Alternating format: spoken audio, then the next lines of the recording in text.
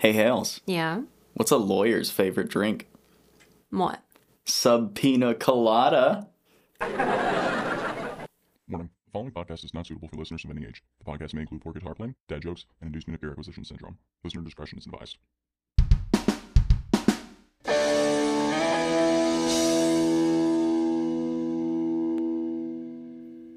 Good morning, good afternoon, or good evening to you whenever you're listening. I'm your host, Carson, And I'm Haley. and welcome to the Pedals and Pickups podcast. In this podcast, we'll talk about your news in the music industry, We're faster than Internet Explorer, but who isn't? famous pieces of gear that I'm too broke to buy, Famous artists he'll never be able to play like. and topics or tips about guitars and music recording. Welcome back to another week on the wonderful Pedals and Pickups podcast. It's tax return season. We have been planning some pretty nice upgrades to the studio. Very busy this weekend. In fact, I actually wrote this episode, I just finished it right before we started recording because I was messing around with all kinds of stuff, trying to plan out these upgrades and how I was going to lay out everything. And You spent like 6 hours planning it yesterday. yeah, you came up to me yesterday. You were like, "So what are we recording tomorrow?" And I was like, "Oh, that's right. We have to record tomorrow." And I was like, "Well, I'm going to stay up and I'm going to grind out the script." And then midnight, I was like, "All right, I'm calling it quits. I'm going to bed." I'm surprised you stayed up till midnight. You're kind of an old man. Oh, 100%. But eventually, because of this thing, I'm gathering a bunch of data, recording a bunch of scratch tracks now about how the studio is, and then after we finish the upgrade, I want to do a whole episode where we talk about upgrading your home studio. We kind of did a segment of an episode on setting up a home studio, but it wasn't very detailed, didn't go nearly as deep into it as I wanted to. So hopefully after doing this, we'll have some data to give you guys, and we'll make a really, really deep dive episode on all of the work that we're putting into this. But yeah, anyway, let's get right into our news. So Full Tone, makers of the acclaimed OCD, Full Drive, and Soul Bender, are out of retirement. Back in 2022, Full Tone closed their production facility, and it wasn't clear if they would ever come back. Full Tone entered into talks with Jackson Audio's founder, Brad Jackson, about reviving the Full Tone name in a collaboration with Jackson Audio. The whole reason that Full Tone closed down was that Mike Fuller made some not-so-great remarks back in 2022, and after these remarks, Reverb.com said it was ceasing the sales of all Full Tone products. A few other retailers, I believe, went the same route. And that likely made a pretty big hit in Full Tone's revenue, considering Reverb has a large sales volume, especially for guitar pedals. Now, Mike Fuller did apologize for his remarks. We'll see if that apology lands. But in his closing statement, he stated that he wanted to sort of wind down and live a more relaxed life. It's kind of interesting that he comes back in a collaboration only 2 years after that. I don't know, most people don't retire, and then 2 years later they're like, "Yep, gonna reopen my business entirely." It must have really hit hard. Yeah, I don't think it was I want to be more relaxed. I think it was a worry about his poor choices on Twitter. But, 2 years, now they're back with Jackson Audio. It sort of makes sense if you look at it from Mike's point of view. Maybe this collaboration with Jackson Audio takes kind of the weight off of Mike Fuller's shoulders. Like, I don't know if you guys, I follow a big YouTube channel called Linus Tech Tips. Really enjoy watching them build computers and stuff. You just watch Canadians do crazy stuff. Kind of like Trailer Park Boys. Not really. I love Canada. But the guy that runs it, Linus Sebastian, he was the CEO of this company, Linus Media Group, and he was too stressed out. So he stepped down as CEO, gave that role up, and became the Chief Vision Officer so he can still appear in videos, but he's not responsible for the overall management of the company. And that might be what's going on here. So, I don't know, I can see that making sense. You want to be a little more relaxed, but then you retire and realize, you have nothing to do. That's kind of what I'm worried about when I retire. I think you'll be fine. You always find little projects to do. Oh, yeah, I'm going to find something. But that's the thing, though. I find little projects when I'm busy. What about when I have nothing to do? I'm going to build a rocket ship or something. I'm down for that. I'm curious to see how this collaboration goes. Jackson Audio is known for making some pretty complex pedals, including their fuzz, which actually includes swappable fuzz boards to change the pedal into different circuit designs of popular fuzz pedals, like the fuzz face and the tone bender, among many others. Full-tone pedals are pretty simple devices for the most part, and I wonder if this new partnership will bring any change to that, or if Mike Fuller's involvement will keep the brand at its roots. We know for sure that they're bringing back the OCD and the full drive. I'd be surprised if they didn't bring back the Soul Bender, the 69, and the Deja Vibe. What? Nice. Nice to what? You know what? You're making a 69 joke? Because 69 is the sex number?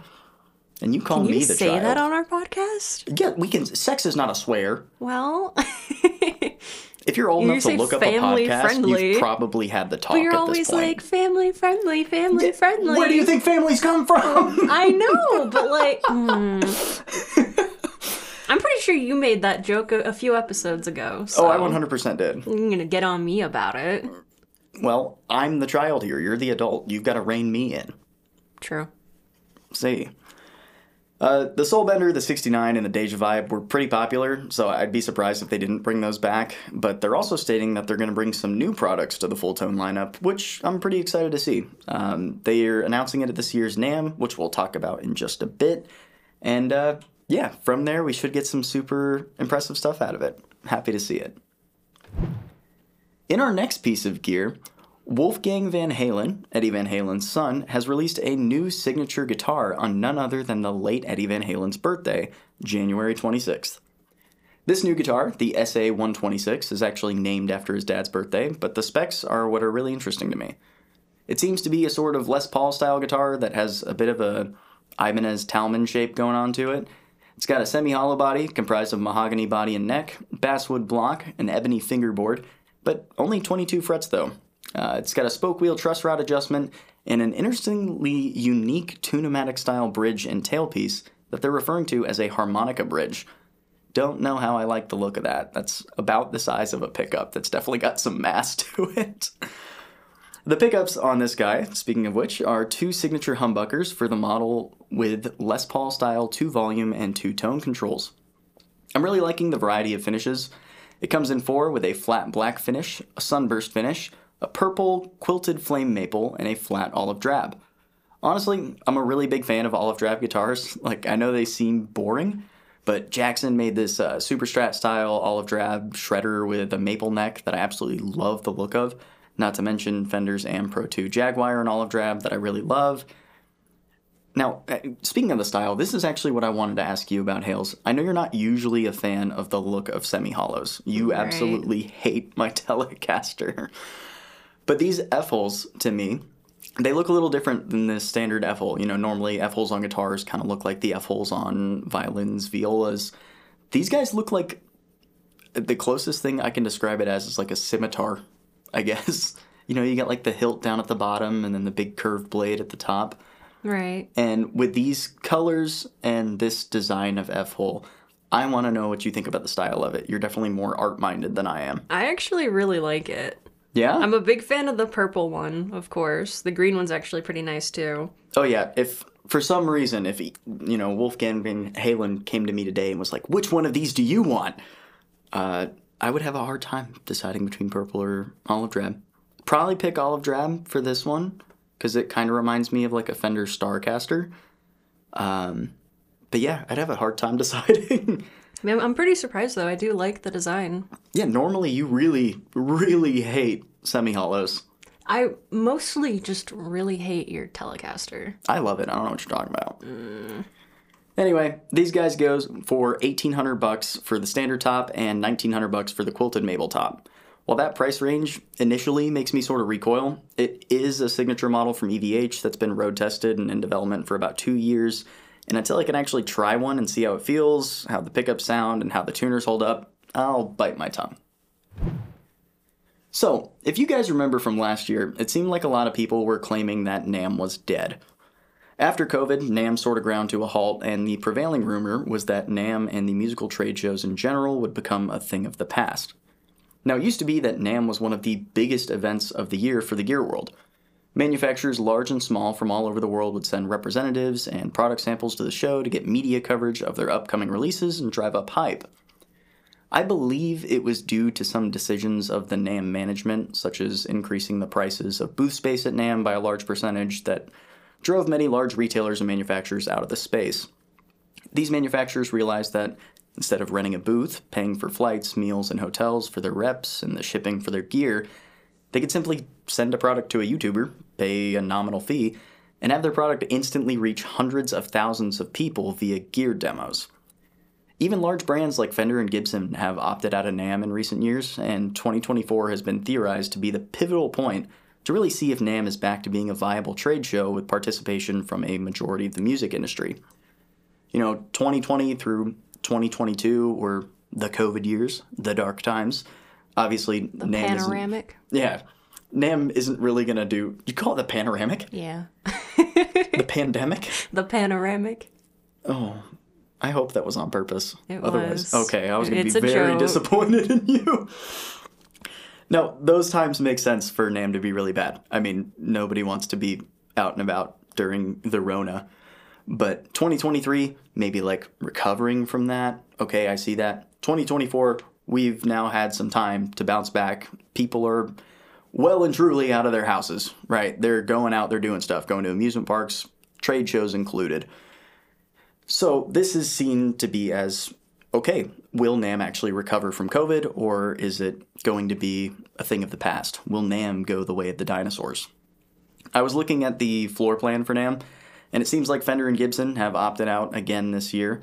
But this year, NAMM is actually looking pretty enormous, taking up the entirety of the Anaheim Convention Center in California, with big names like Seymour Duncan, Ibanez, Schecter, and Electro Harmonix being present.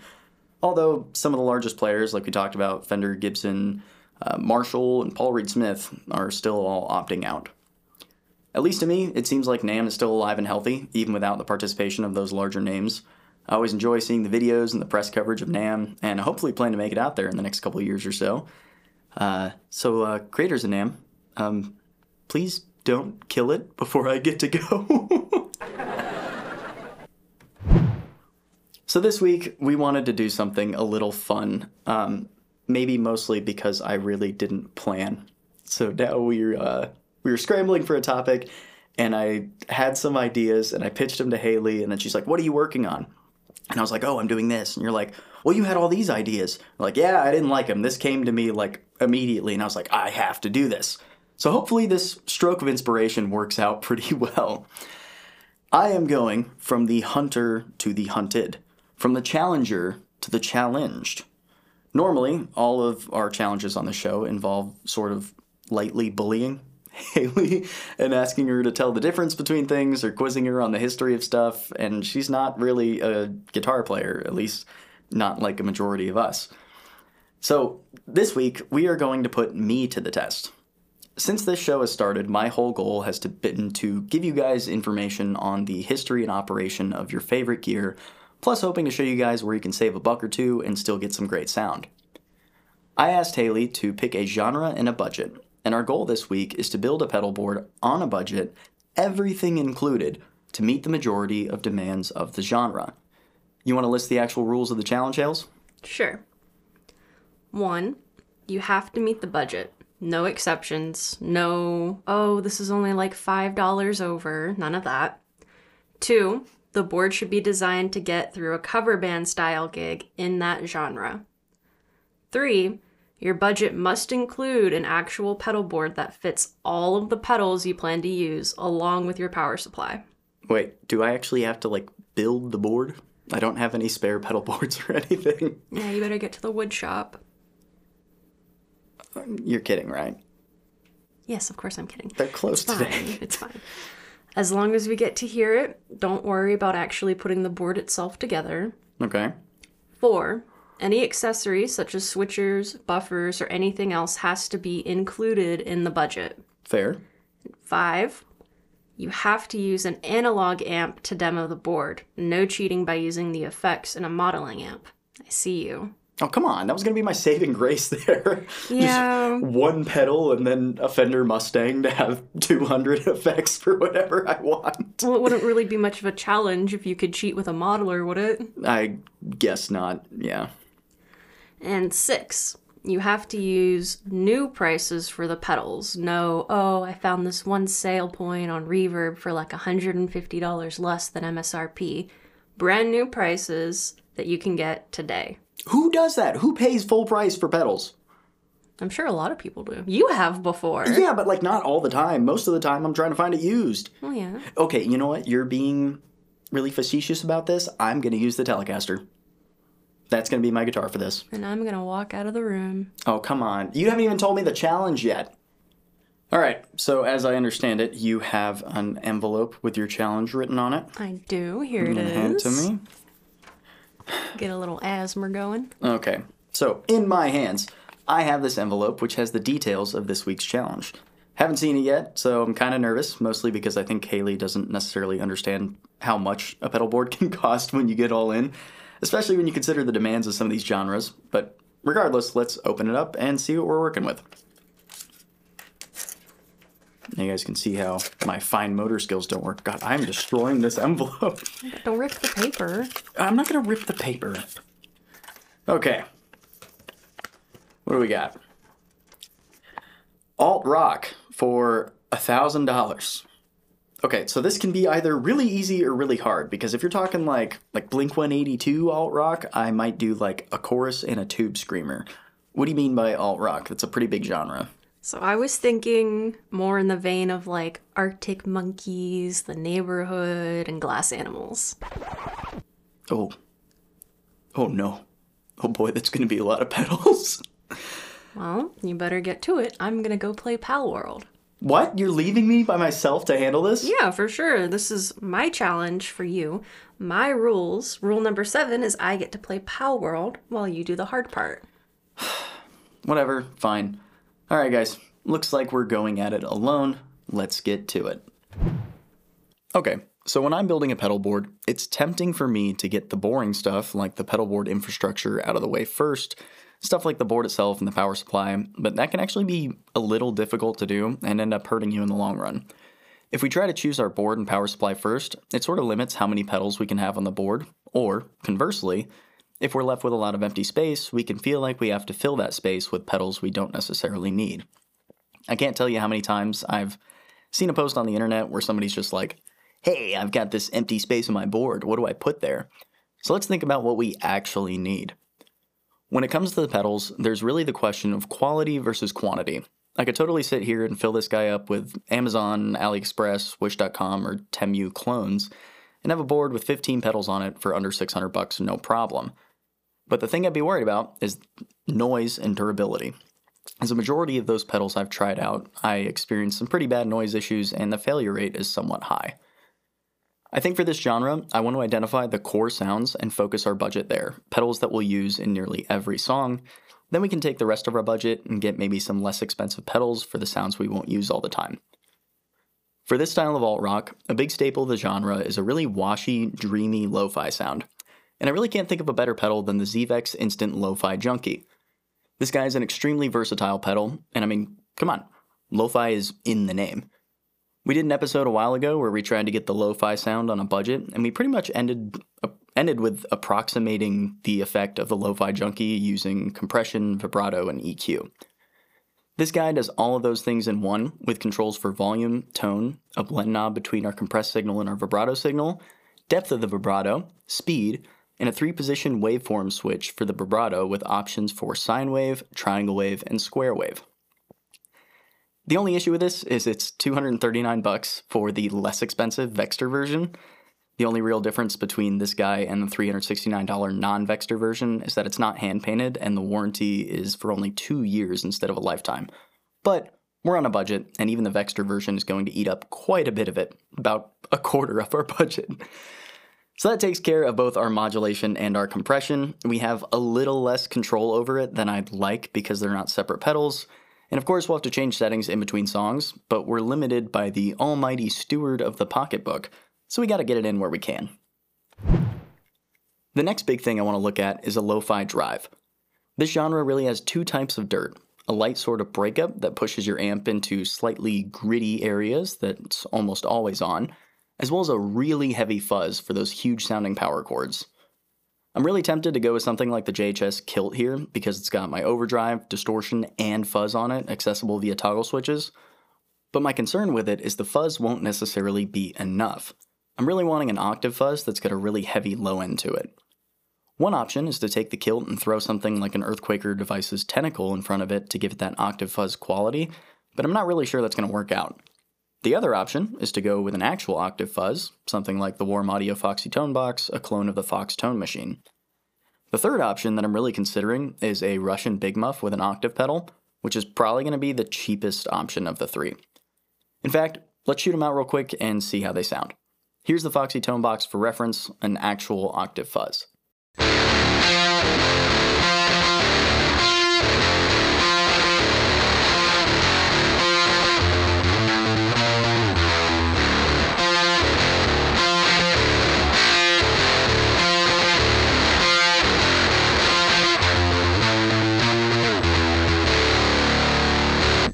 Okay, that's okay, but it's not as much low end as I'd like, so let's try the kilt with the tentacle in the kilt's fuzz mode.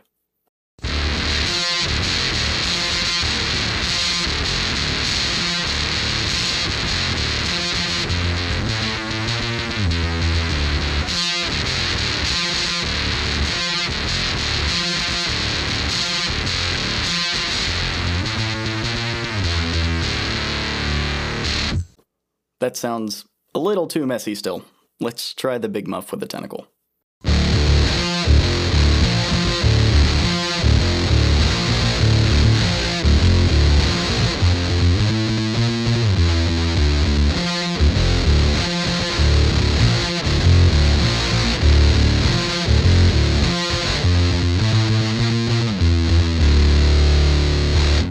That's the type of grit that I'm looking for.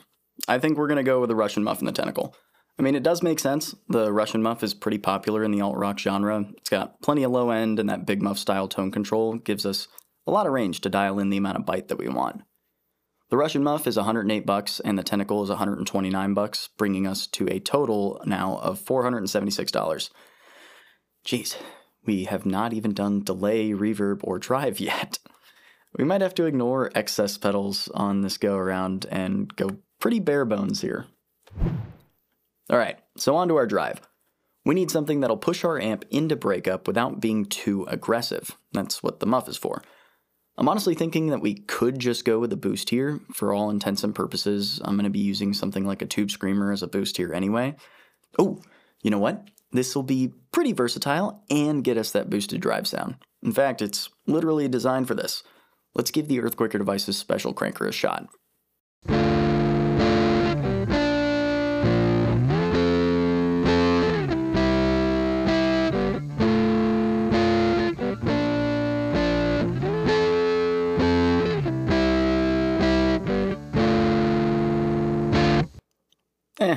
Great pedal, but I don't think it's going to do it for us here. Something about the clipping is just a little too harsh and sterile for what I'm going for. Instead of sounding like pushed grit, it sounds more like a clipping transistor radio in that clip. Let's give an actual boost a try with the Walrus Emissary.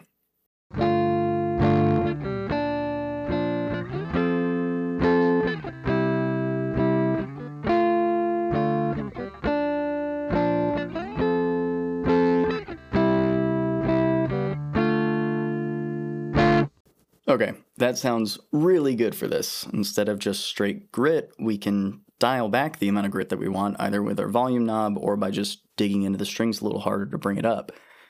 I'm a little nervous now with our budget. I really want to go with the special cranker because it's like $100 and this guy is $200. And that brings our total up to $675. Yikes. Okay, now we're in trouble. We've got, how much do we have left? See, $325 left, and we still need to get delay, reverb, the actual board, and the power supply.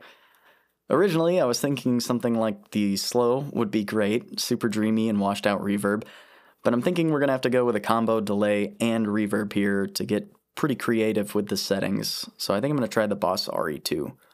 Ooh, wait, you know what? Hales! Yeah, what's up? So, as long as it's not a modeling amp, I can use any amp I want, right? Sure. Okay, dope. Thanks. Are you trying to hit on a technicality? No, just asking questions, that's all. Mm-hmm. Sure. Okay, you can leave now. Okay. Don't worry about what I'm doing. All right. Okay, now that I think about it, maybe that won't help as much.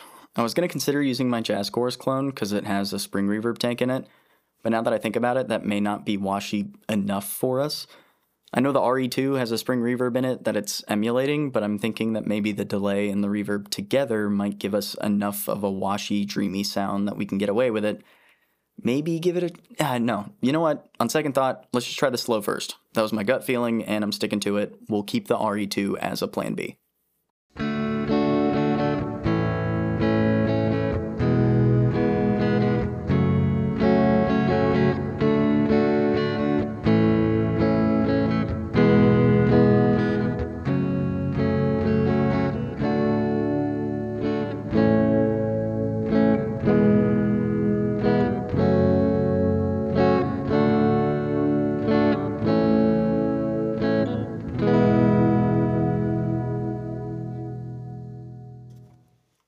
Yep, I'm sold. It's on the board.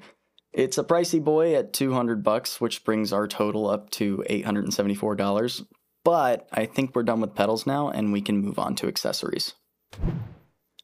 Alright, so accessories. What do we need for a pedal board? Well, we need the board itself, a power supply, and cables, plus our mounting hardware. Now, it's super easy to skimp out on this stuff once you've blown your budget on some awesome pedals, and while a part of me is like, why would I use crap hardware for pedals I really care about?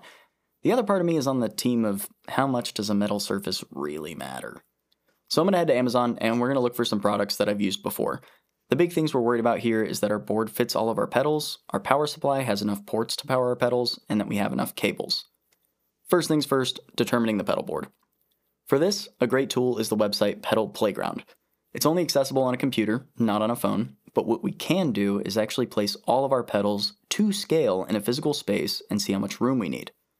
If Pedal Playground doesn't have your pedal, you can always create a custom one in their UI that has the exact dimensions of your pedal, same deal for pedal boards. So if you're planning to build your own board, it's a great tool. Thankfully, Pedal Playground has all of our pedals in there, and considering we're only using 5, I think we can get away with a single width board. The only thing we need to be cognizant of here is making sure we leave enough space for our cables. I think we're going to need to go with something the size of a Monolight Plus, which is about 5.5 inches by 14 inches. It should just fit everything that we've got on our board. Now, a Monolight Plus is $150, which, in my opinion at least, nothing against mono, is quite a bit of money for a hunk of metal. Not saying that it's bad at all, but personally I'm a little upsetty spaghetti at paying that much for a plain flat pedal board. But on Amazon, if we just search guitar pedal board and start scrolling, we'll find this brand called Ghostfire that I've used quite a bit. They're really durable and light, they've got good reviews, and their SPL01 is just 0.3 inches shorter than the Monolight Plus for only $35. Plus it comes with Velcro, a gig bag, and, albeit not enough to do a clean job, zip ties and tie-down mounts. Next, our power supply, and this is where I'd be a little wary.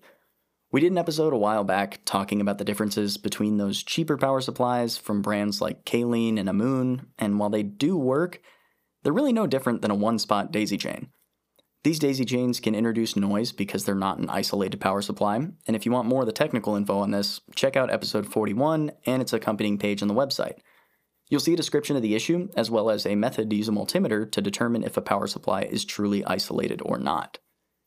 Since we're combining analog and digital pedals on the same board, it's a good rule of thumb to stick with an isolated power supply, and the cheapest truly isolated power supply I've found is the Mosky ISO 10. It's $65, so we're paying a little more than the cheaper $30 non-isolated supplies, but all things considered, this is where spending a little bit more is easily worth it. This guy has 10 isolated outputs that provide anywhere from 300 milliamps to 500 milliamps for our power-hungry digital pedals, as well as 2 outlets that can switch from 9, 12, or 18 volts. It's even got a 1000 milliamp USB output to charge a phone, plug in a lamp, or even power a USB-capable pedal like the Peterson Strobostomp. The last thing we need is our patch cables. We got 5 pedals, so we'll need 4 patch cables. I'd always recommend soldered over solderless patch cables because of the quality and durability of the connection. Since we've got such a tight fit on our board, we're going to need the flattest cables that we can muster, namely in the jacks, and our standard pancake jacks should be just fine for this application. MXR sells a 3-pack of 6-inch patch cables with pancake jacks for $12. So we'll pick up 2 of those and have 2 patch cables to spare for whatever else we need for $24.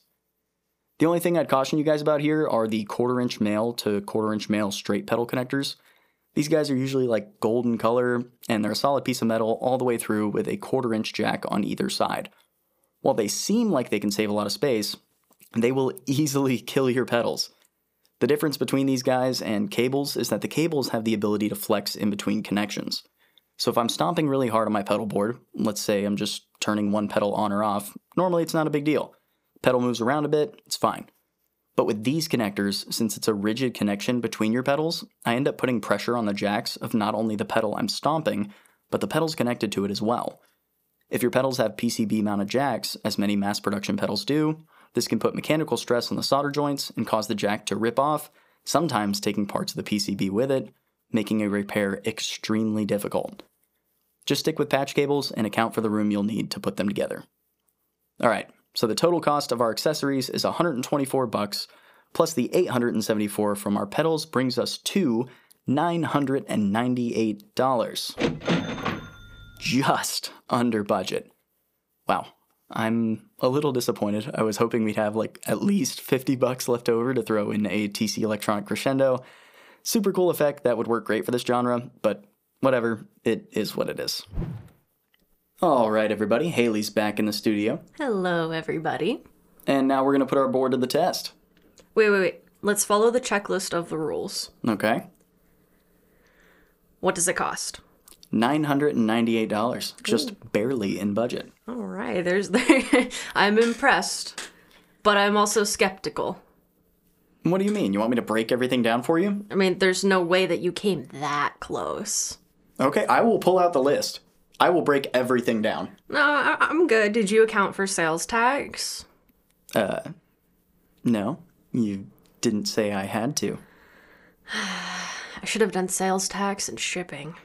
What? No, shipping doesn't count. But sales tax would be like 7%, and that would put us almost $70 over budget. So, no, please. All right, fine. All right. 2.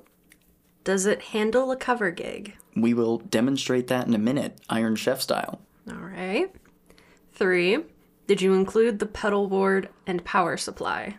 Sure did. Board, power supply, patch cables, Velcro, and a gig bag.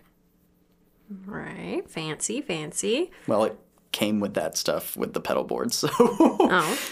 Okay, then. 4. Any accessories? Sadly, no. We couldn't afford them at this budget with all the pedals that we used. More focused about getting a good tone than the switcher, but that means that we'll be doing quite a bit of tap dancing during songs and knob adjustment between songs with this board. Okay. 5. What amp are you using? So I was trying to cheat earlier. The Jazz Chorus has a spring reverb tank on it, and I was going to get away with that as my reverb, and ending up not choosing to do that, but still going with that amp anyway. So the Hamony Jazz Chorus 3000. Okay, good choice. All analog and jazz choruses are great, loud, high headroom amps that work as a good pedal platform. Oh, thank you very much. 6. Did you use the new price for everything? Yep, pulled it from either Sweetwater, the manufacturer's website, or Amazon. Alrighty then, let's hear it. Well, Master Chef, I've prepared a selection of 3 tones comprised of sonic alt-rock bliss for you today. For our appetizer, a modulated, compressed, lo-fi tone with some dreamy reverb to accommodate the cleanest of mellow verses. This tone uses a healthy serving of vibrato and compression from the Zvex Instant Lo-Fi Junkie, the auditory nirvana of the Walrus Slows modulated reverb, and hints of grit provided by the Walrus Audio Emissary. Very well. Present your tone.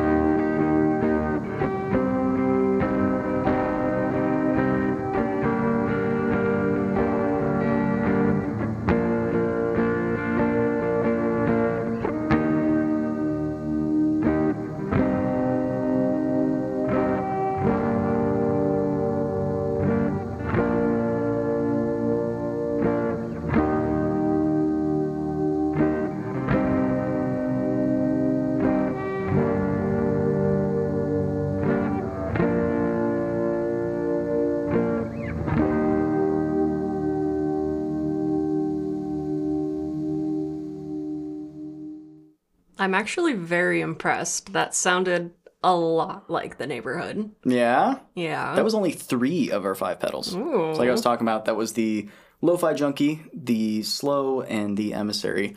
The Emissary, I had the bright boost cranked pretty high. The mid boost was just around 1 o'clock. The Lo-Fi Junkie, I was using that very heavily, as you could tell. You could hear the compression squashing the crap out of that signal, plus all the vibrato. And then the Slow was dragging out those tails to make it super dreamy sounding. Anything else you want to say about it? No, I'm proud of you. You did a good job. Oh, there we go. I'm not going to do the British accent anymore because I feel like it's not even close and British people are going to get upset. Still haven't tried toast and beans yet, if you were there for last episode. We need to do that, like, soon. Right? Yeah. Okay. For our second tone, we're going to be going for that really deep, woolly octave fuzz prevalent on the choruses of the alt-rock genre. Here I was thinking more like Arctic Monkeys and Bad Flower, Royal Blood sort of area. In this tone, we're going to be making use of the Electro-Harmonix Russian muff reissue, along with the Earthquaker Device's Tentacle to get us some octave dirt and breakup on the signal in the high end.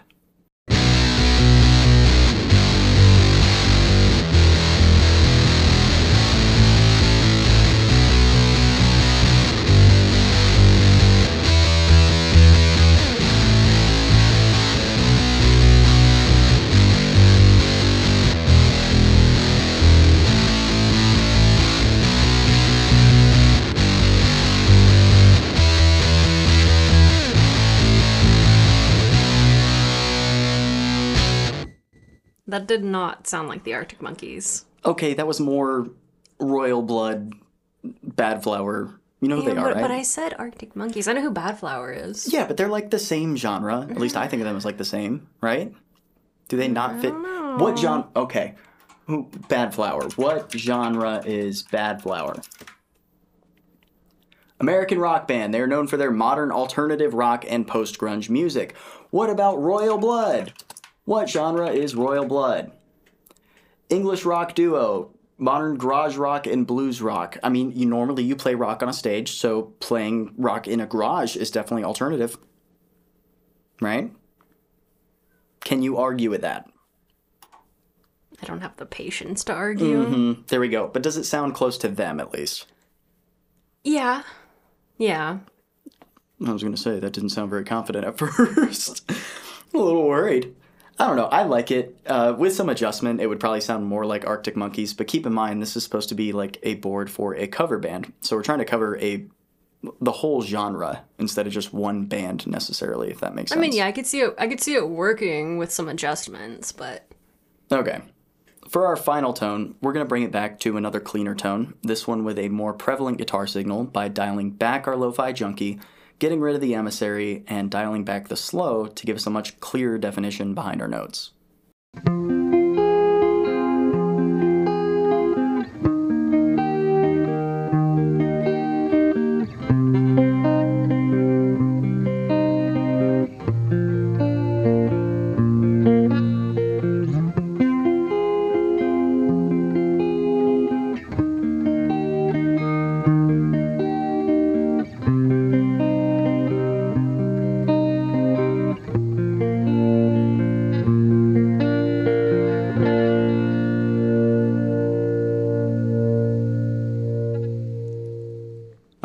What'd you think? I can definitely hear the glass animals hiding in there. Yeah? Yeah. That's definitely what I was going for with that specific tone. So, some Arctic Monkeys, or some Neighborhood, sorry. Some Neighborhood, some Royal Blood, Bad Flower, and then some glass animals. So what'd you think? You think we succeeded in building a cover band board for under $1,000? I think you did a pretty good job. I'm still iffy on that sales tax part. I mean, you gave me $1,000 to work with for a whole board for a genre that is very pedal dependent. Yeah, you did a pretty good job. Okay. So would you say that I win the challenge? I guess. There we go. Well, I'll say that, for me at least, this challenge was honestly pretty fun to do. I do get asked for gear recommendations a lot, and it's definitely with a budget in mind, but usually it's for like a hyper-specific use case to upgrade one part of a rig. Never really a, hey, make this entire rig to do this purpose sort of thing. If you guys enjoyed walking through the process for this challenge, let us know. We'd love to do more of these types of episodes. It was really a blast getting through it. And if you want, send us a challenge of your own. We'd be happy to take it on, maybe even working together this time, instead of you leaving me to drown while you go catch wild animals in Pal World. Hey, first of all, they're called pals, and second of all, don't act like you don't love that game too. Yeah, I love it, but I wanted to play too, and you left me. Well... Did you know there's a pickup that's actually driven by onboard vacuum tubes? You ever heard of that one, Hales? No. Yeah, it's actually made by a Finnish boutique guitar maker, and it's called the Valvebucker Mark II. It uses an onboard preamp driven by actual vacuum tubes. It looks pretty similar to a gold foil pickup, and it sounds insanely cool. The only catch is the pickup is more than $2,000. Oh my gosh. Now, this pickup is only available as an option built into a Rokangas guitar, and yes, that $2,000 is just for the pickup alone. The pickup comes with an accompanying floor unit that includes XLR outputs for you to use it as a DI box. It looks really cool. My only gripe with it is that you can't buy it separately, but it somewhat makes sense because you'd have to buy or build your entire guitar from the ground up to accommodate it. Either way, it's a cool idea. How big is it? Like a little bit bigger than a coffee mug, maybe the size of like a soup bowl, because the pickup itself is like a regular pickup size. Granted, it's only for 7-string guitars, from what I can tell. But they also make them for like 4 and 5-string basses. But the plate that surrounds it, that holds the preamp with the vacuum tubes, is about the size of a small soup bowl. And that makes sense. I mean, you have to fit vacuum tubes. You know how vacuum tubes are pretty large. That's why I'm confused how they're in a pickup. They're not in the pickup itself. They're calling it a whole pickup because it's this soup bowl sized plate, but the pickup itself is the size of a regular pickup, just about, maybe a little bigger, and then the tubes are to the sides of it underneath that plate. You get it?